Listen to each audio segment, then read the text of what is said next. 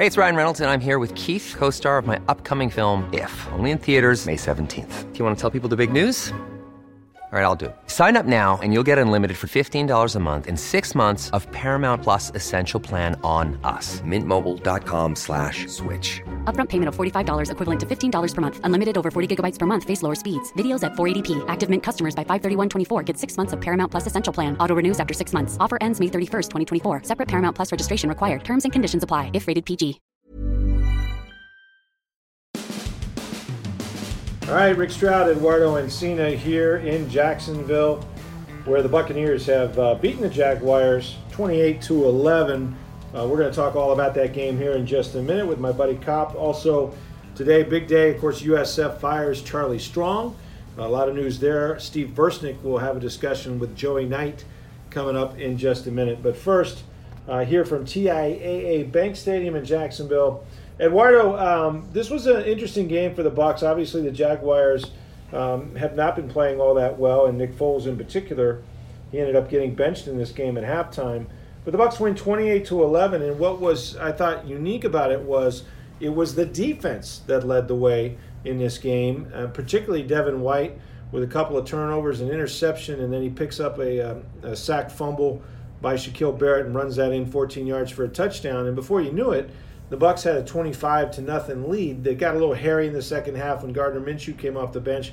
But even then, Sean Murphy-Bunting, a rookie with a big key interception in the end zone to take away that drive. So I think, they've got momentum now. They've got 2 wins in a row, 3 out of 4, and suddenly it looks like maybe Bruce Arians' team can have a good second half. Yeah, so what we know about the NFL is that, it's obviously, we say it every week, it's a week-to-week league.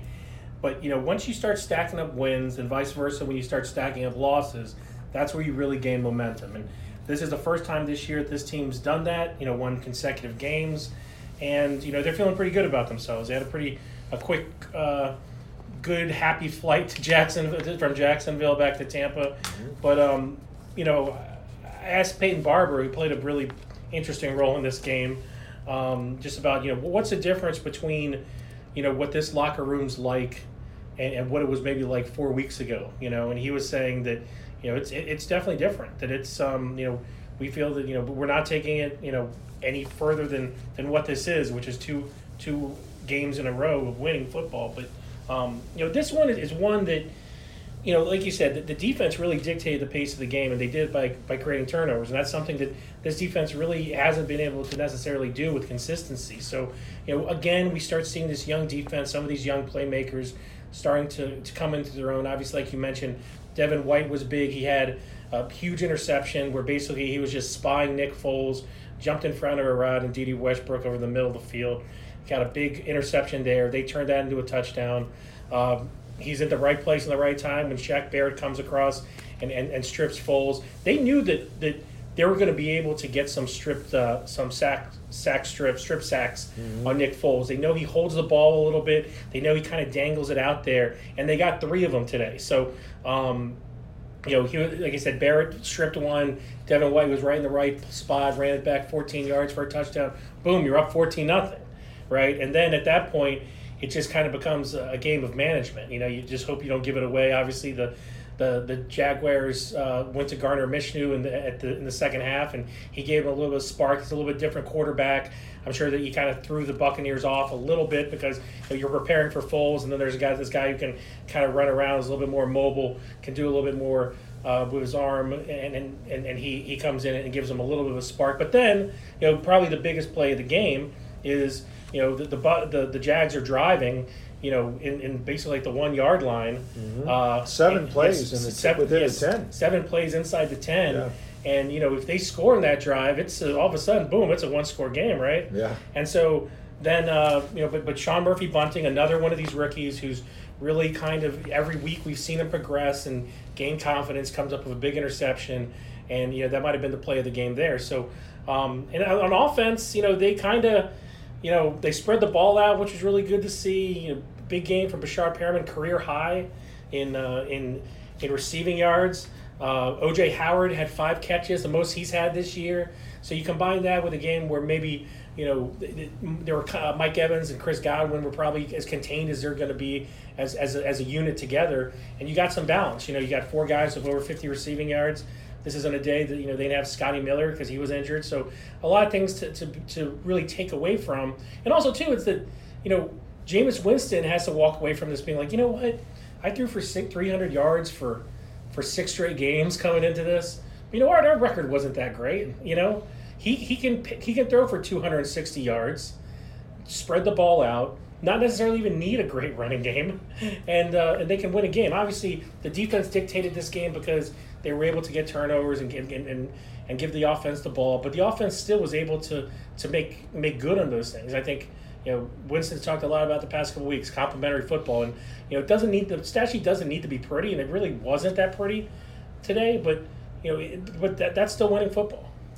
Yeah, I want to get back just to talk a little bit about the defense, and they've had 2 games now that they've put together really good performances. Right, they go up to Atlanta, they beat up on Matt Ryan. I think they sacked him 6 times. 6 times, yeah. And then on Sunday against the Jacksonville Jaguars, they sacked Foles and Minshew a total of 5 times, and it was really the combination of the pressure. We saw Shaq Barrett, of course, really made the big play that got the ball out. That was recovered, of course, by Devin White and running for a touchdown. We saw Devin White last week with 2 sacks. He's really, I think, healthy. I think he's playing faster. Him and Levante David are the strength of that defense, along with what the push they're getting from JPP, who had another big day, and of course, Shaq Barrett. But, there was a moment in this game, which I thought was interesting, in the second quarter, where they throw a swing pass out to Leonard Fournette, and Devin White essentially body slams Fournette, and they both get up and kind of start jawing at each other. Now, these are 2 former teammates at LSU. White was a young teenage rookie, freshman, when Fournette was going to become the 6th overall pick or something like that by the Jaguars, and he was a man. He was a big physical. He's still one of the more physical players in the NFL. But, as White said after the game, he says, we're brothers after the game, but we're enemies during the game. And I wanted him to know that, I'm not a boy anymore. I'm a grown man, and I'm here to play football. And I thought, just that mentality is why they drafted Devin White. And today was a perfect example, and it may not be a coincidence that, look, the player that was on the board that everybody thought maybe the Bucs should have taken, if not Devin White, was Josh Allen. And Josh Allen's a hell of a talent. I mean, this guy had his 9th sack today. That's a Jacksonville rookie record. He's going to go on to have a double-digit sack season and be one of the best rookies in the league. Both players are terrific. But for the Bucs, they simply felt that White was sort of a tone setter, sort of made in the mode of Patrick Willis or Ray Lewis, and he was a playmaker. And now we're starting to see those big plays, those tone-setting plays. And this is the first time I can remember in a long time where the defense actually put the game away. I mean, they helped build that 14-0 lead, which then became 25-0. And you're right, Jameis Winston didn't have to do a whole lot. But I think they're finally getting out of Devin White by his playmaking sort of what's going to become him and Vita Vea and some of those young guys, and certainly on the back end with the ones you mentioned, Sean Murphy-Bunting, is going to become the core of this defense. And when they do that, they look like a good football team. Right, and we're not going to – this seems a long way off from being a 2002 caliber defense.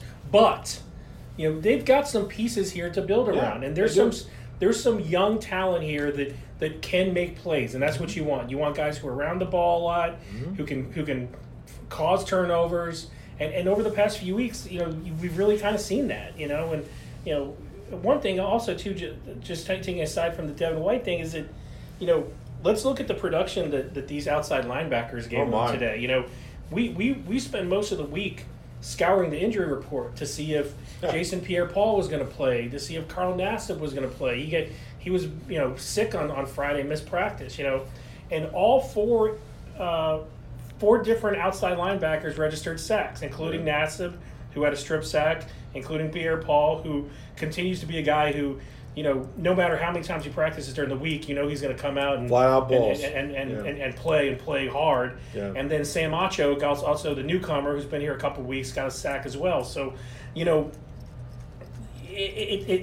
you see those kind of things, it's promising to see because at 4-7, 5-7. Veterans, for a lot of guys, it's easy to be like, they're making business decisions. I mean, these are their lives. This is their livelihood. But at the same time, this team, I think one big takeaway from it was, they really showed, and this is a really bad Jacksonville team. I think we learned that over the course of the week. Listening to Doug Marrone, listening to Tom Coughlin this week and Nick Foles, like, this team's really down and out. The sky's falling here. Mm-hmm. But still, like, I think one thing that you can take from this is that these guys they haven't far from giving up on this season. And now, you kind of see a little bit of a path here that, the 4 games left and, there's some winnable games within this stretch, and who knows? Like I said, first you stack them up. I think this team is getting ahead of itself. Talk to players, but you've got to win 2 first before you can win 3 or 4, and that's right. That's what they've done. There were some things that happened offensively that we can talk about, and one is that they started the game with Peyton Barber. Not Peyton Barber. I was thinking Ronald Jones as their main running back. He played essentially 1 series or so, and then he missed a blitz pickup. And then they went with Barber, who sort of had the hot hand early. He had a 15-yard touchdown run. In fact, he had 2 touchdowns in the game. But he only rushed, 17 times for 44 yards, which is not a very good average. The Bucs only averaged 2.4 on the day. And yet, Ronald Jones stayed on the bench. It was, and I was getting, like, people were asking me on Twitter, like, what up with Ronald Jones? Because we knew that the Jaguars had given up a lot of rushing yards coming in this game, 200 yards to a bunch of guys. I think Ronald Jones he was a hot fantasy start this week. And all of a sudden, he's standing by Bruce Arians and he's healthy. Well, Bruce Arians cleared that up afterwards. He said, look, you missed the blitz pickup, and if you can't do that, you're not playing. It's as simple as that.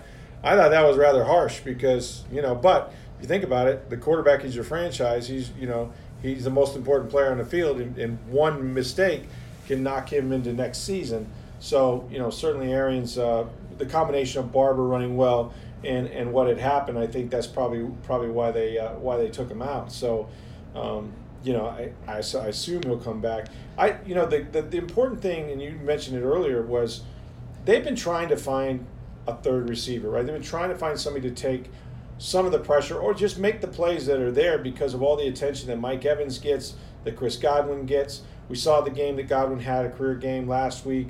Mike Evans always gets a lot of targeting, and he did again on Sunday. I mean, the guy was targeted 11 times and only caught 4 balls. But nonetheless, it was Perriman with his best game, 5 receptions on just 6 targets, 87 yards. The 32-yarder was a big play. And then O.J. Howard, man, everybody's wondering, like, where is this guy? Well, he was there today. 5 receptions on 6 targets for 61 yards, including a 25-yarder. And they were big plays. Both Perriman and Howard moved the change. They made plays on 3rd down and made plays that resulted in 1st downs. And that's what we've been kind of waiting for with this offense is, okay, when is somebody else going to step up? They lost Adam Humphries in free agency. They didn't want him. And it's really kind of been the Godwin and Evans show. But now, if you could get these other receivers going for Jameis Winston, they would really have something there. Yeah, and like you said, I mean, I think the big thing here is, not just that they were much more involved in the offense as they've been, but the kind of catches that they made. Perriman had three 3rd down conversion catches. Howard had 3 catches.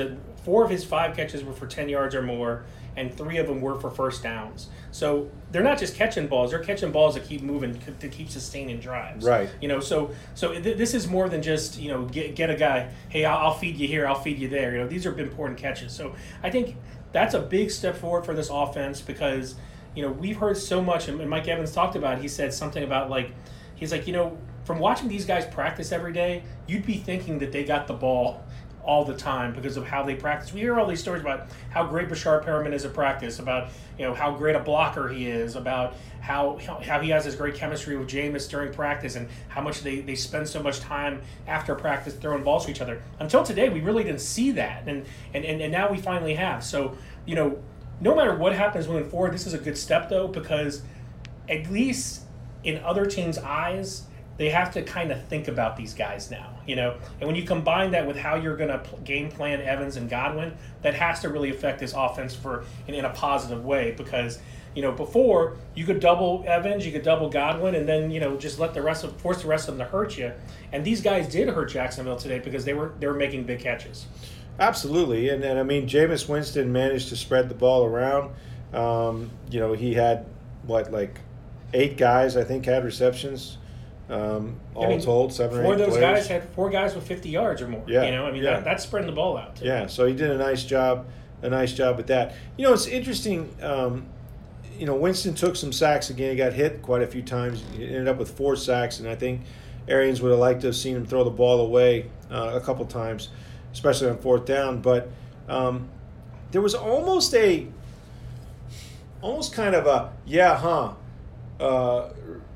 attitude that Winston had on the podium, which is like, when you play defense and you run the football, it makes things a lot easier, right? And that's sort of been those people who are big Jameis Winston fans and big defenders of his, including Bruce Arians to some extent, will tell you he hasn't had much help on those sides, right? I mean, again, they didn't rush for a big average, but they had the lead, so they could run. They could run late in the game. They could milk the clock in the second half. They could strangle Jacksonville, limit their possessions in a sense, and not allow that comeback after Murphy Bunting's interception. But I think there's a little bit of, told you so right now, in that, hey, the more the defense, does its job, the more the offense is able to run the football, the more we're going to win games around here. And Jameis wasn't exactly a game manager. He made some big-time throws in some big-time situations like you just mentioned. But he is somebody who can win in this league. We saw Nick Foles did not look good at all. And quite frankly, I don't think Nick has a lot of guys to throw to, and I don't think his offensive line is very good. So it's not like he's playing behind the Eagles, right? But by the same token, I thought Jameis was a little, not really defiant, but sort of, I told you so. Now, let's not get carried away by the fact that they have beaten the Atlanta Falcons, who have proven to be a really bad football team. We saw that on Thanksgiving. And the Jacksonville Jaguars. Now, here comes Indianapolis, at home. They've got 3 of their last 4 games are at home, right? And they've won 3 out of 4. So, you're playing the best teams are going to play the rest of the schedule in Raymond James. That should help them. The Colts have been sort of reeling of late.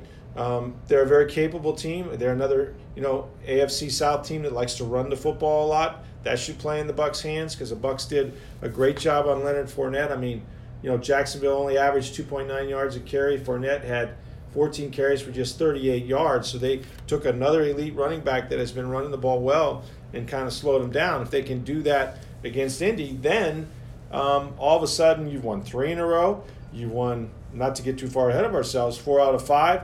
And then you got games at Detroit without Matthew Stafford. Down to their third quarterback. Down to their third quarterback. And then, home against, you got home against the Texans and then Atlanta to finish the season. So the Texans being probably the best team they'll face the rest of the season. Realistically, they have a chance. Not a great chance, but a chance to have still a winning record, or at worst, have a very strong finish. And I think because of the youth on the defense and because it's a new system under Todd Bowles and because Arians is in his first year, winning these games mattered, I would think, on down the stretch. Yeah, I mean, some fans might not want to hear it. You know what I mean? Some fans they worry about the draft. Might think about 8-8, 9-7. What's it mean? And then it's answering questions towards, there's a good finish, so we'll bring everyone back. Sure. Jameis will come back and everything. And if it doesn't carry over, it won't mean anything. Right, but it's better than the alternative, right? I think so. Which is 5-11 every year. Right. So, but yeah, I agree with you. I think that there's some momentum building, and obviously, they go out and they lose to the Colts. Next week, it all starts from square one again. But right, but 3 out of 4, that's something. 2 straight, that's something else. Mm-hmm. And the fact that the schedule does allow them to play a lot of their games at home. Now they haven't necessarily played well at home so far. They've won 1 game. Right. So so there's that. But they have 3 more. But at the same time, I honestly think that the toughest game they're going to have is going to be that Houston game. I think that they have Deshaun Watson kind of in the same mold as like Kyler Murray. Russell Wilson, these guys who can sling, don't make mistakes, and are elusive. So those guys give the Bucs trouble. Nick Foles, Matt Ryan, guys like that. We saw Gardner Minshew. It's a little bit more different of the other mold. You know what I mean? Yeah. But I think that there's some very winnable games on the schedule, and I wouldn't be surprised if this team did win 3 out of its last 4, and I would probably be surprised if they won all 4. I'd be shocked because But definitely momentum's on the side, and I think it's all coming together with the maturity of guys on the field too. Yeah. I mean, like when we talk confidence. When we talk about Devin White, Sean Murphy Bunting, Jamal Dean unfortunately had to leave the game early because of a shoulder injury. Didn't sound like they were that. He said a bruised shoulder. I think Bruce said at the end of the game. So they could have probably put him back in, but they had the 25-0 lead. So let's hope that he's one of those guys that can continue to get back on the field. Another injury. Alex Kappa, I heard his I think I'm trying to figure out which arm. The other elbow, the one that he didn't, the arm that he didn't break. Yeah, and Earl Watford ended up playing the guard for the rest for probably majority of the second half. That's something to watch for sure. Which is something definitely to watch over the course of the week because Kappa, as much as you're allowed to talk too much about him, but he's been solid. He's been a really solid guy, especially a guy who really didn't play that much into last year. Really was kind of thrown into that right guard spot. He's done a really good job, and more than anything, with those guys, you more miss them when they're gone. The offensive linemen, you more miss them when they're not there. That's something to really keep an eye on. But yeah, going back to the schedule, this will be an interesting stretch, and all of a sudden, Rick, it's interesting again. Well, like you said, it's a week-to-week league, and winning does that. They've not been eliminated yet. I mean, obviously, they're not going to make the playoffs, most likely even with 9 wins, because as we sit here taping this on a Sunday night, we know that Seattle has 10 wins, and we know that certainly a team 49ers have 10 wins, and we know that there's at least one team from the NFC North that'll be a division champion, and then Minnesota, if they get to 10 wins, that will eliminate the Bucs. So most likely the wild cards are going to come from the NFC West and from the NFC North in all probability. None of the South teams are going to get there with their records. The Bucs now, I think, are in second place. They actually passed the Panthers. If you can believe that. So, I mean, for a team that's been in the cellar and was there again just a couple weeks ago going into Atlanta, have now suddenly risen to the top of the bottom, if you will, of the other teams because New Orleans clinched on Thanksgiving night, clinched the division. But it's interesting. And the other thing, when you talk about this defense, and there's no way around this, these guys are playing for contracts. Like, you think about a guy like Carl Nassib, who was sick all week, right? And he managed to get on the field and have a sack fumble. Very quiet 5 sacks this year, right? Jason Pierre-Paul, who missed 6 games and had no training camp, suddenly he has shown that he can still play the run, he can still rush the passer, he can still make an impact. And then, of course, Shaq Barrett, who now has 13 and a half sacks, 14 and a half sacks. He's going to start to threaten the franchise record held by Warren Sapp. It's within reach. And he's got, I think, he tied Simeon Rice for the most sacks through 12 games. So, yeah, incredible. So he's year. on pace, man. He's boy, is he going to get paid. And that's the thing. You see what these guys did. You talk about the sacks and spreading them around. It's all about making sure your guy you can handle your assignment and beat your man. Win the one-on-ones. And Shaq, because guys like Jason Pierre-Paul and Carl Nassib were getting to the quarterback, and not to mention guys like Vita Vea. Vita Vea caused a couple of those sacks by pushing guys out. Yeah. So, but this was Shaq's first multiple sack game since week 3, I think. Yeah. That big 4-sack game against the Giants. Right. So, he had kind of been quiet. He'd gotten a sack here and there, but picked it up lately. He's picked it up. So, and that's good for him because obviously he's going to get paid no matter what. No doubt. But when you look at when you evaluate a season, you always want to see him finish strong too, And so, like I said, he's going to get paid no matter what. I think he's going to be wearing another uniform next year. I don't know which one. It all depends. But I mean, a lot of times too. I mean, you don't know. I mean, you're right. He's going to go where he gets paid the Right. most. I don't care if that's Jacksonville Right. or some other lower rung team. He will go because. I don't know if he want to go to Jackson. Just saying, he will go because he's going to get paid. You wonder how much he'll get paid. Like, would the Bucs get him for less, or would he? You know, knowing that he knows this defense, knowing that he's perfect for Todd Bowles' system, And he succeeded in it. and knowing that he's had the success here. You know, the possession being 9/10 of the law, that might give the Bucs an edge. He won't be guessing where he's moving his family next, Right. and that sort of thing. So we'll see. But man, you know, my point to all this is you got some hungry players. Like you talked about, you know, teams could check out at 4-8, whatever they were, and then all of a sudden, you know, these guys are 4-7. These guys are playing hard because I think a lot of them have a lot to play for individually as well as collectively. So I don't know. It was a It was the Bucs did exactly what they needed to do to a team like Jacksonville. They jumped on them early. They had them down 25-0. They kind of got a little lazy there, and Gardner Minshew gave them a spark, but they managed to finish the game and then finish the Jaguars for their second straight win, 3 out of 4 now, heading into Sunday's game against the Indianapolis Colts, which will be, I think, a really competitive game. The Colts are a good football team, have been pretty much all year. Another team that they're going to have to run the football against. So we are here in Jacksonville. Meanwhile, it was a busy day in, of course, college football. A lot of coaches getting fired, including USF parting ways with Charlie Strong. And Steve Burstink, of course, our producer, my co-host of this show, had a chance to talk to USF beat writer Joey Knight. And here's their conversation. All right, well, Rick is driving back from Jacksonville now, as Rick and Eduardo covering the Bucs and the Jags, the big victory for the Buccaneers. But meanwhile, back in Tampa, athletic director at USF Michael Kelly has fired head coach Charlie Strong. This coming a day after the two of them apparently discussed things, and firing was not on the table. But that changed today. So we've got Tampa Bay Times USF beat writer Joey Knight on the phone. And Joey, what exactly happened in the last 24 hours to go from a conversation about what's next in the program to now you're fired? Yeah, it's been really kind of bizarre, Steve. The day after that embarrassing 34-7 loss that kind of put the ribbon on this 4-8 season for USF, I do know that Charlie Strong had a conversation with Michael Kelly on Saturday, the day after. I was told that at no point during that conversation was a dismissal or a firing or a buyout or anything of that nature talked about. It was basically just a conversation about, you know, what the program needed to do going forward and, you know, just what they could do better.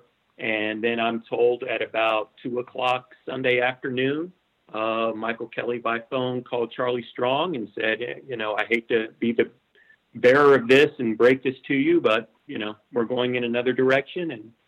And you know, that's how the rest of my Sunday was, just dealing with the fallout of Charlie Strong, the fourth coach in USF history, being dismissed after 3 seasons, losing 14 of his final 18 games. But, you know, I think people expected this, obviously, based on the way the Strong era ended. As I mentioned, losing 14 of the last 18. Only 3 of those 4 wins were against, FBS competition. But just the way it ended was kind of strange. They have a conversation one day, and then, it seems like things are moving forward. And then the next day comes the phone call, and here we go.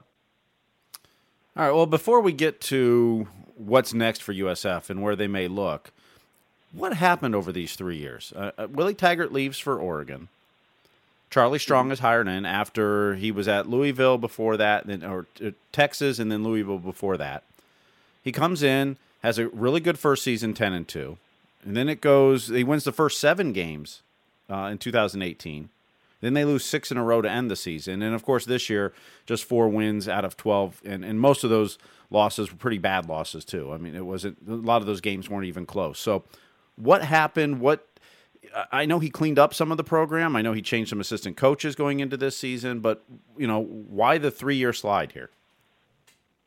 You know what, Steve? I think so much of Charlie Strong and Willie Taggart's success at USF can be tied to two words: Quentin and Flowers.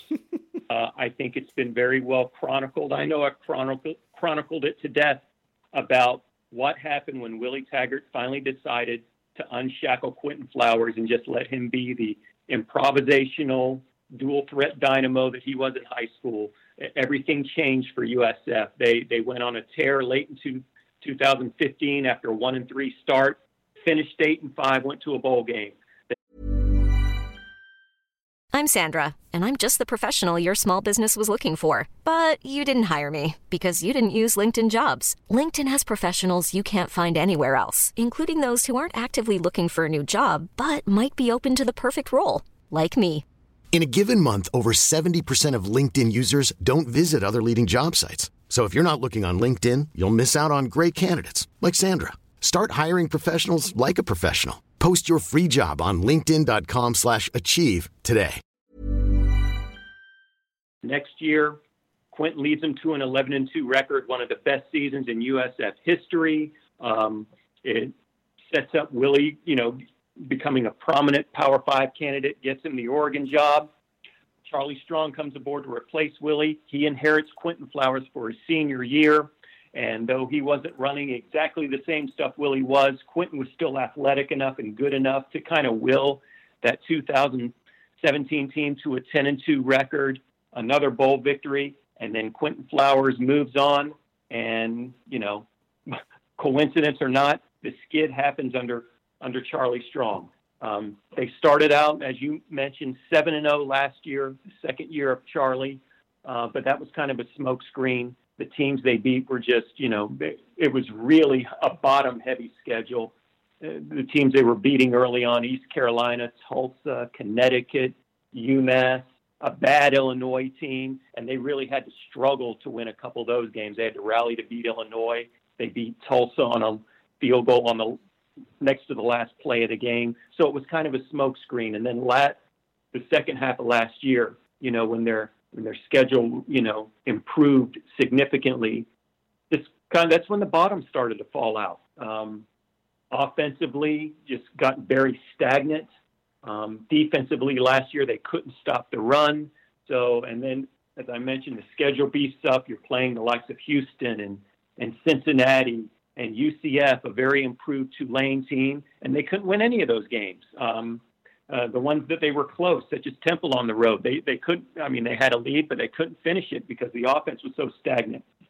So then Charlie comes in year 3, 2019, cleans house a little bit, gets rid of 2 or 3 assistants, gets rid of a handful of players, promises we're gonna just kind of really overhaul and refigure and retweak our strength and conditioning approach, get bigger, faster, stronger. I know he paid some lower level strength and weight training assistants out of his own pocket, kind of gave them a raise out of his own pocket, was really committed to doing that.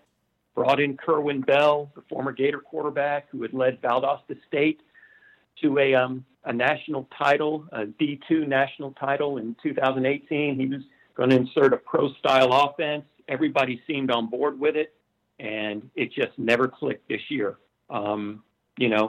USF is going to finish last in the American Athletic Conference in total offense with about 338 yards a game. The 6-game losing streak eventually extended to 8 because they lost the first 2 games this year. So that's the longest losing streak in the program's 23-season history.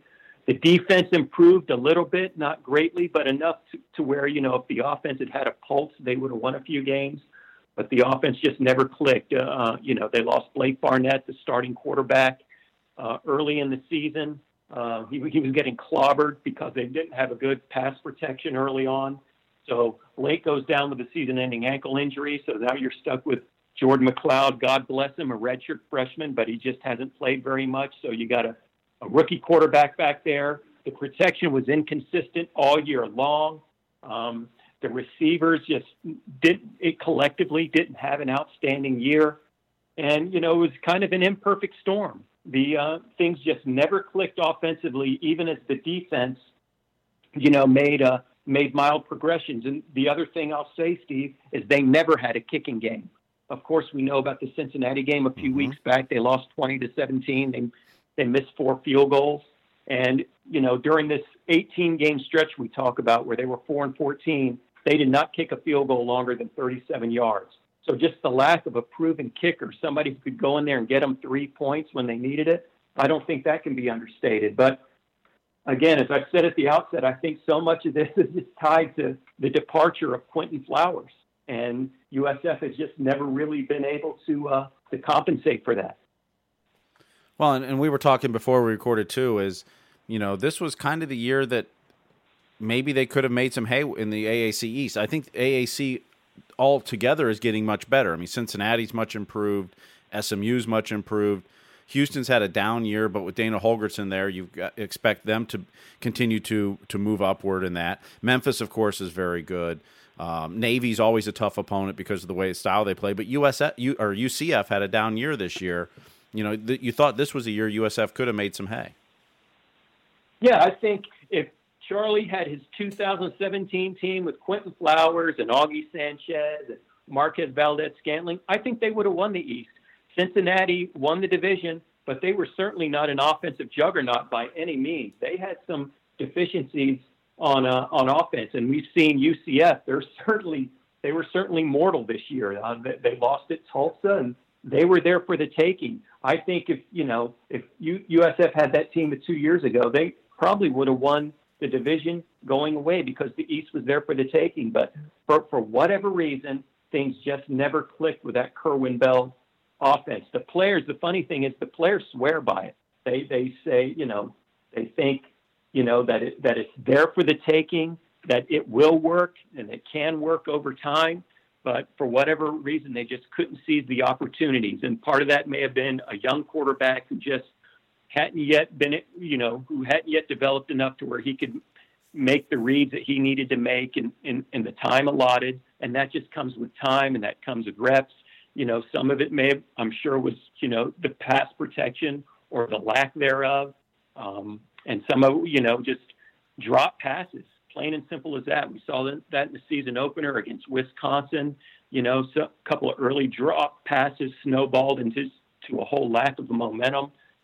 So, it was, like I said, it was an imperfect storm offensively this year. But the East Division, otherwise was really there for the taking. And again, opportunities is kind of the key word or the common denominator with this 2019 team, and USF just didn't capitalize on any opportunities this year. Well, let's look ahead to where they may go from here coaching-wise. And one of the possibilities that you just mentioned, and you say the players swear by him, is Kerwin Bell, who was brought in to be the offensive coordinator this year. He's won national titles at the Division II level. What chance does he have to become the next head coach? I think it's a really polarizing name. But again, what I think gives him a chance is nobody bailed on Kerwin. You didn't see any rogue tweets or, I've asked a lot of people who were inside that locker room. They said, the locker room never got fractured. They believed in this guy. I really think the players believe that in time and with reps and, with an experienced quarterback, that this thing can work. And Jordan McLeod will be an experienced quarterback next season. Another thing is, it just takes a certain type of athlete to run the Bell system, and they didn't necessarily have all those athletes. Obviously, Kerwin inherited what he inherited when he took the job.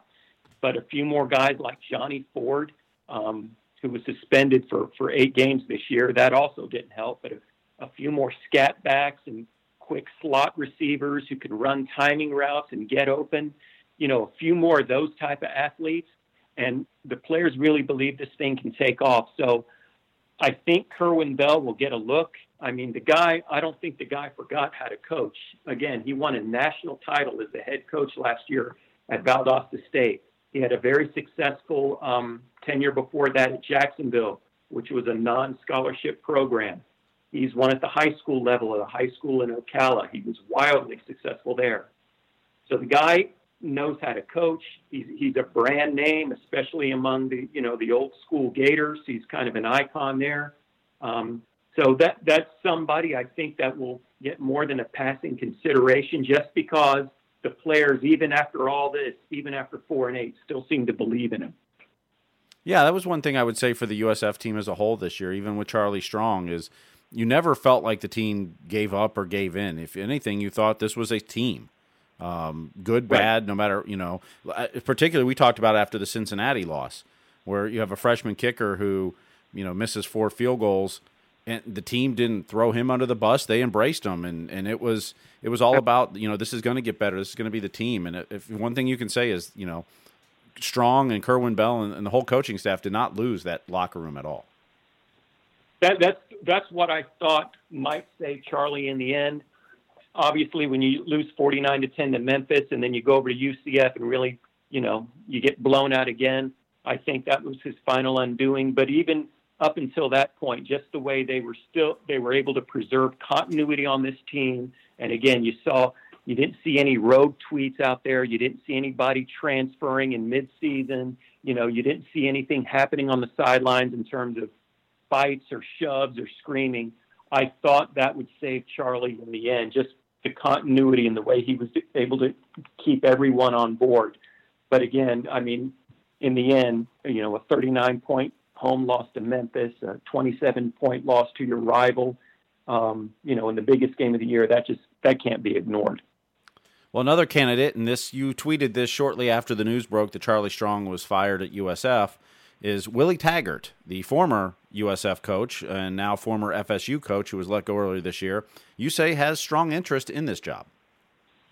Yeah, I've talked to a lot of people who are close to Willie, and he would love the opportunity again. Obviously, there was more money to be made at the Power 5 level, better opportunity ultimately to play for, to reach the playoff and, play for a national championship, because that's always been his goal, to become the first African-American coach to win a national title. So he did what he had to do, what any I think any aspiring coach would do when he got the offer to go up to the Power 5. He took it. But I've also been told that, he still believes, that Tampa was his favorite place just in terms of quality of life, of where to live and, where to work. He loved his time in Tampa. That's people close to him telling me that. And if he came back again, if USF had any interest, and I don't know that they do, there would be no financial worries. He's financially secure. Let's face it. I mean, the buyout that he's going to get or will be negotiating with FSU will be substantial. So he can coach, and he doesn't have to worry, financially about anything. And he could, his son is a 3-star quarterback prospect. He could, potentially bring young Will Taggart, who's a quarterback, to Tampa with him and coach him. So, there's that option. And, he's from Palmetto. He would be closer to his family again. So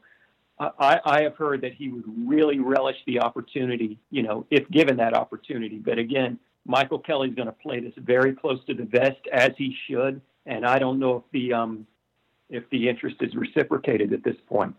Well, one thing to remember is both Michael Kelly and the new president at USF, neither one of them have any ties to Willie Taggart. They were not here when he was the coach. So you don't have any history. Right. And that can be good or bad not to have that history. But there is no history there, so it's not like, hey, I already know this guy. He's already worked for me. Let me call him again and bring him back. Absolutely. You're absolutely right. Stephen Carell, the new president, we don't know. I mean, he's only been on the job for a few months. We don't know how invested he's going to be in athletics, how hands-on or hands-off he's going to be. So, again, an entirely new president, and Michael Kelly, you're right, has no working connection with Willie one way or the other. He came on board, well after Willie had gone. So, again, we just don't know if the interest is reciprocated, but it's just kind of an intriguing storyline to this day. But I do know that there's an interest on Willie's part, and we'll just see what plays out. But like we said at the outset, there is no Quentin Flowers again in Willie's corner. If he got a second go round, a lot of people think Quentin Flowers kind of bailed Willie out and saved his job. And I think there's a lot of truth to that. This time he's going to have a rebuilding project very similar to the one he inherited, and this time there's no Quentin Flowers around. One other former coach that could be considered a possibility, he's an FSU assistant right now, is Jim Leavitt, who was the original coach of the USF Bulls.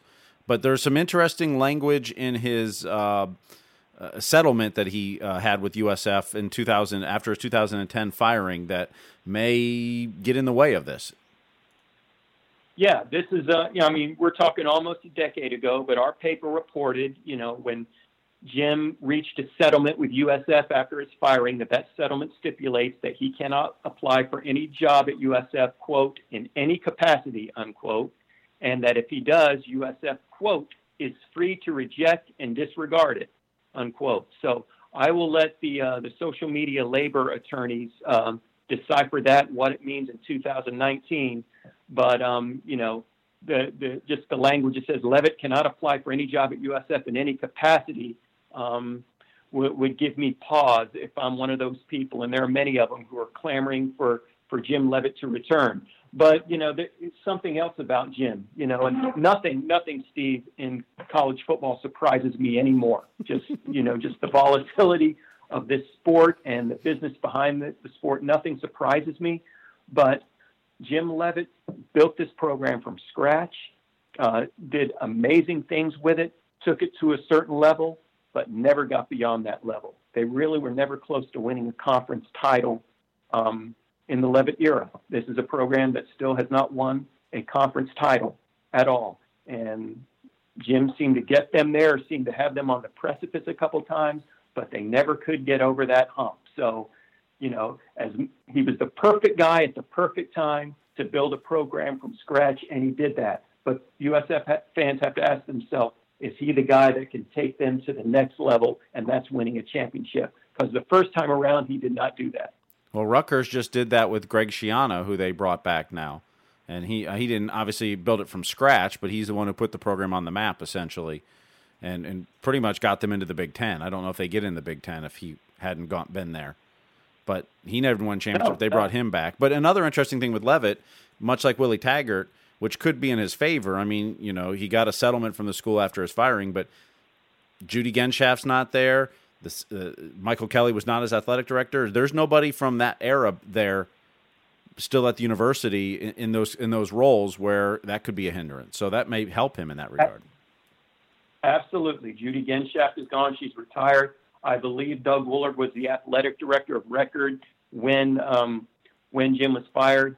He's gone. So, yes, all the principal players are gone from that. So you're right. That's a good point. Again, just, we know what the settlement stipulates. And, again, I'm certainly no labor attorney. I don't know, what this language of this settlement means in 2019. It's almost a decade ago, but trust me when I say, since the news of Charlie's dismissal arose, and even long before that, people clamoring for Jim Leavitt. It's been blowing up my timeline. So he's a name that will probably stay out there. Well, we've talked about Jim Leavitt. We've talked about Willie Taggart. Is Skip Holtz looking for a job? No, I think we can. That's one name we can safely skip over. It's just there hasn't been enough time, Steve, since that debacle. There just hasn't been enough time. Fair enough. Well, let's go over a couple other names. And you've got a great list at TampaBay.com and in the paper this morning as well. Lane Kiffin at FAU. Of course, he's coached at Tennessee. He's coached at USC. He's at FAU. This would obviously be a big step up. But still in the state of Florida where he's recruiting now. So what about Lane Kiffin? I don't think it would ever be boring with Lane Kiffin. You want somebody to kind of light a fire under this program, I think he would be the guy to do it. One of the knocks on Charlie was he was kind of stoic on the sideline, personality-wise. He wasn't great in front of the media, which is neither here nor there. That's not what wins games, but, sometimes that's what can win an audience. But Lane's the total opposite. He would never be boring. His offense obviously works.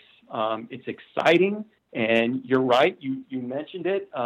Certainly, the American Athletic Conference, the top Group of 5 conference in the country. I don't think that's disputable. Would be a step up from Conference USA. So it would be definitely a climb up the rung for Lane. But, so many dismissals today around the country. Ole Miss and Arkansas is looking for a coach, and Missouri's looking for a coach. Who knows? Lane may be in line for one of those gigs as the carousel continues to revolve. You brought up Brett Bielema, who was the former Wisconsin and Arkansas coach, now currently the Patriots defensive line coach. Had a lot of success at Wisconsin, didn't necessarily translate at Arkansas, but if he's looking to get back into college and head coaching, this may be a good spot for him. And I threw his name out there, Steve, because just as woeful as the pass protection was for USF this year, who better than, a former Badger to just instill the toughness and the physicality and the technique that's needed to succeed in the trenches, because that's what USF needs right now. They were, that's probably, you want to talk disappointments on this year's team. That's probably the most glaring disappointment. They had every starting offensive lineman back that started the Gasparilla Bowl last year. And just from night one, from the opening night, that unit just never seemed to click and just really struggled to protect the quarterback. And when you can't protect the quarterback, then you become one-dimensional, and that allows defenses just to pin their ears back and, just come after you. And it all just started up front. So who better, just to instill, how to properly run block, how to properly pass protect than a guy from Wisconsin.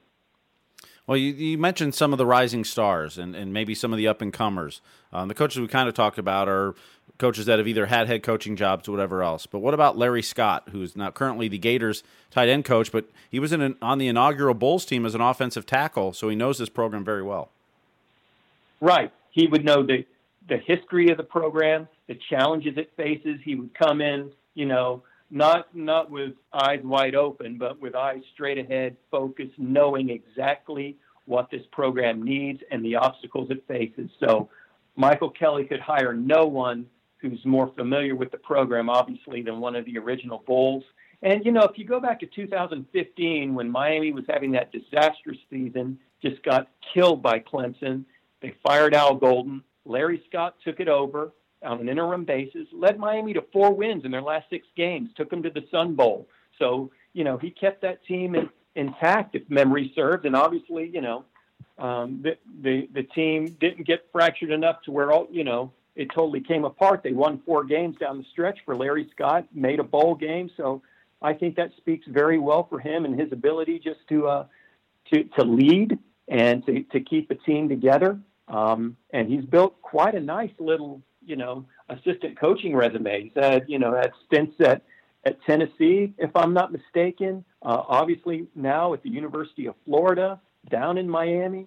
So he knows the state. He obviously knows how to coach, and he's very familiar with USF, obviously. So I really think that's a name that's going to get a serious look.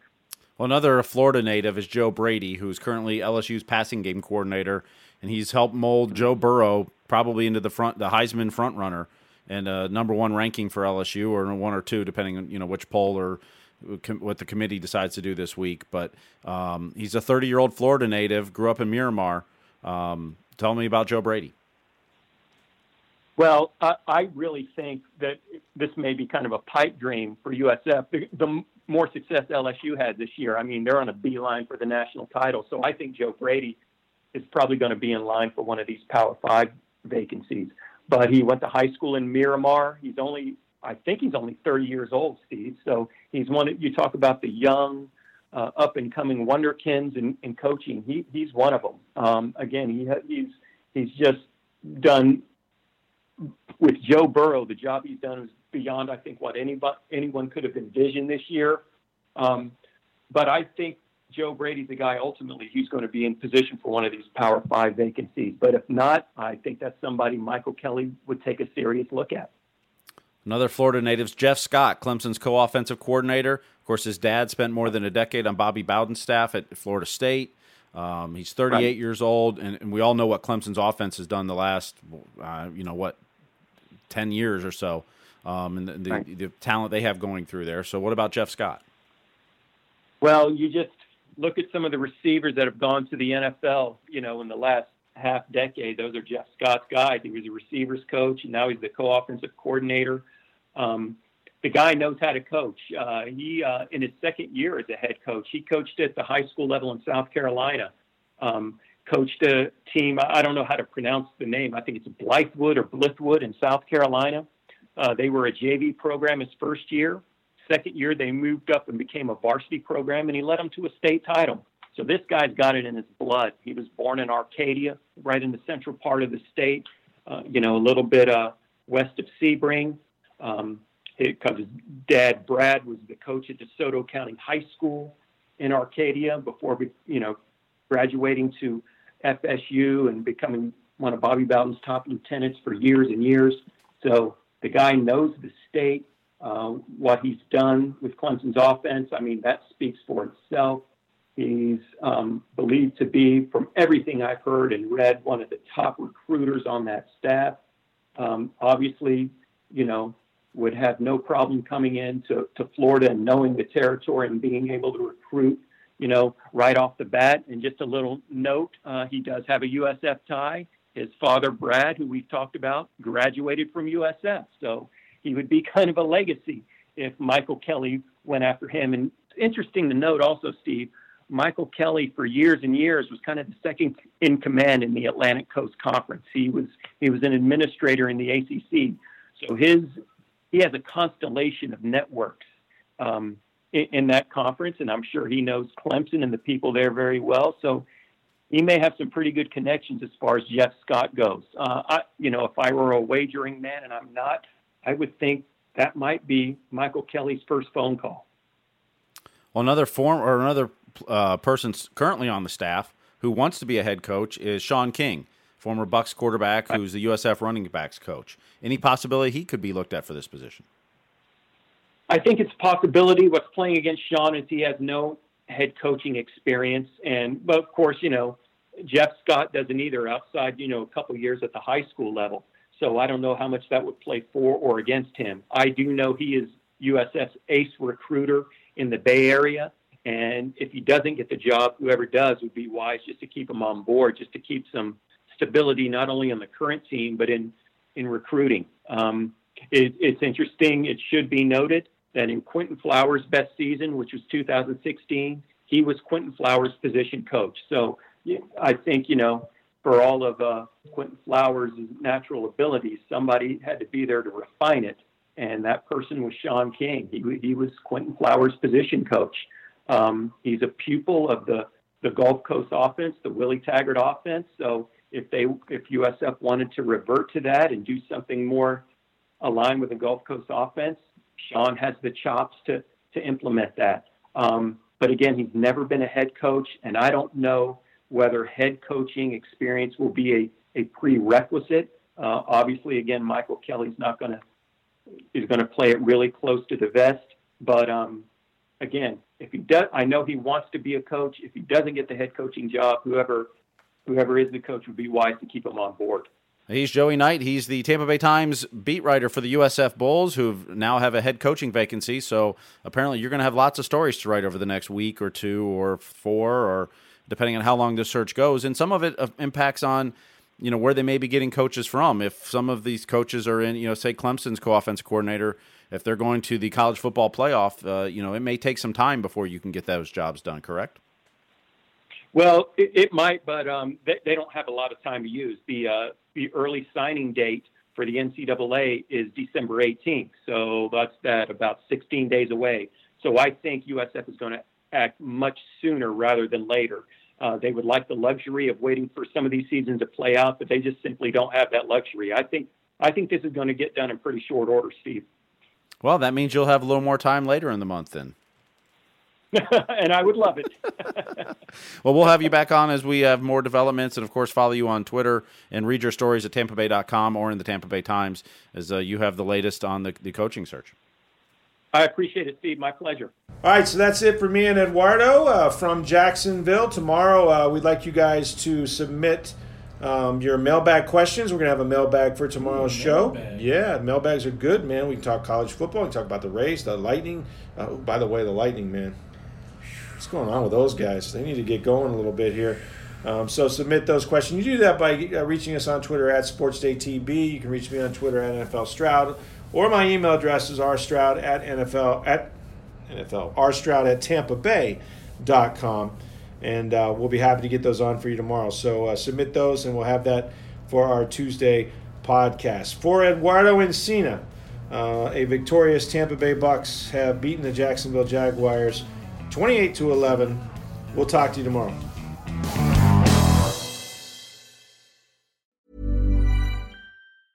Ever catch yourself eating the same flavorless dinner 3 days in a row? Dreaming of something better? Well, HelloFresh is your guilt-free dream come true, baby. It's me, Keke Palmer. Let's wake up those taste buds with hot, juicy pecan-crusted chicken or garlic butter shrimp scampi. Hello Fresh. Stop dreaming of all the delicious possibilities and dig in at HelloFresh.com. Let's get this dinner party started.